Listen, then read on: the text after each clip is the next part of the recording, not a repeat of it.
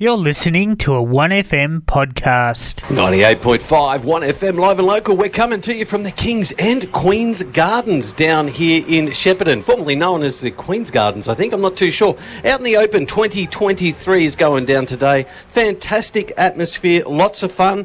And I have with me the ravishing Roxie Boat. How are you, Roxie Boat? Ahoy there. I'm great. How are you? Yeah, not too bad at all. Now, you're a performer. Would it be safe to say? Yeah, I grew up in Shepparton doing a lot of musical theatre, and I've just recently, in the past 5 years, been living in Melbourne and been doing drag, been a performing drag queen for about the past year and a half, and it's been the most amazing experience. Yep, yeah. So people treat you well? Most people treat you well? Oh, yeah, definitely. I've definitely caught my fair share of hate.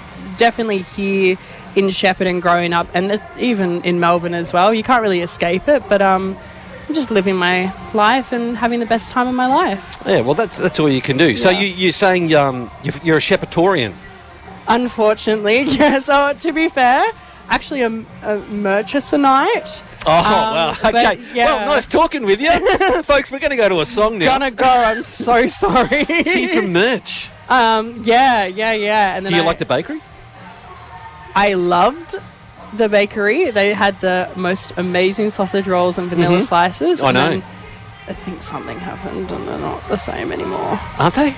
I don't know. I haven't been there in a long time. Oh, okay. Well, maybe on your way home. I need to check it out, yeah. Check it out. Say good day, remember me, Roxie Boat. So, you went to school in Shepparton? Yeah, I went to Goulburn Valley Grammar School, yeah. And how did you find that? You said that you were openly gay?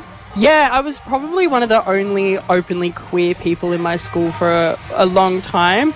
Definitely an interesting experience. Tried to, push some... Okay, well, so the short end of the story, I guess, when I was in school, the only time that we ever heard about the queer community was the gays were most likely gonna die of AIDS. Sorry to be dramatic. It's either that or that was the mentality. It was that or they were killed in the Holocaust. So there was nothing really... Holocaust. You can tell my sense of humour is very dark. Oh, really? I'm so glad there's not any children listening to this, hopefully. Hey, kiddies, it's time to go and clean up your room if you're listening at home. But yeah, so it was a long time of just feeling like the only gay in the village, I guess. So you felt a bit isolated? Felt a bit isolated, but I was very thankful to find my people, I had a teacher, Miss Helen Jenke, if she's listening, shout out to Miss Jenke. She was an amazing advocate for just being yourself. And through that, I think she could tell that there was something in me that I loved to perform, but I also really loved to embrace my femininity, which is something that you didn't really get that much growing up in Shepparton. Now, you said Jankies, so that's theatre arts group Jankies? Yeah, so I believe I grew up across the road from her husband. Yeah, it was Dale? Dale. Yeah, we love Dale. Yeah, I was part of the Initial Stages Theatre Company, and I got to just be my most authentic self there. And then I think I learned a lot of skills from Helen and from performing, and that's really helped me being a full-time drag queen in Melbourne. So it's amazing, yeah. So is it intimidating getting up there, or when you're doing a drag queen thing, normally the crowd's behind you? Normally the crowd's behind me, but even performing for straight audiences is really fun because you could literally just turn around and flip your hair and everyone's going to love it. So yeah. Gay or straight, I just love performing, love being myself and pushing that message of just authenticity and knowing who you are and sticking with it, I guess. Yep. So you've performed today up on the stage. I caught a little bit of that earlier on. Yeah, I performed this morning. Yeah. And are you performing any more before you go back to Melbourne?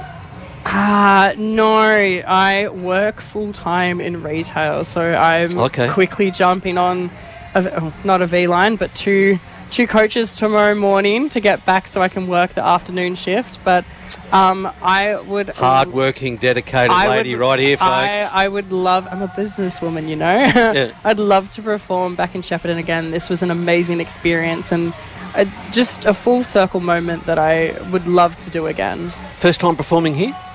In drag, yes. In drag, but you performed here before. I performed in the last time I performed in the Queen's Gardens. I was singing "Santa Claus is Coming" with a bunch of theatre kids.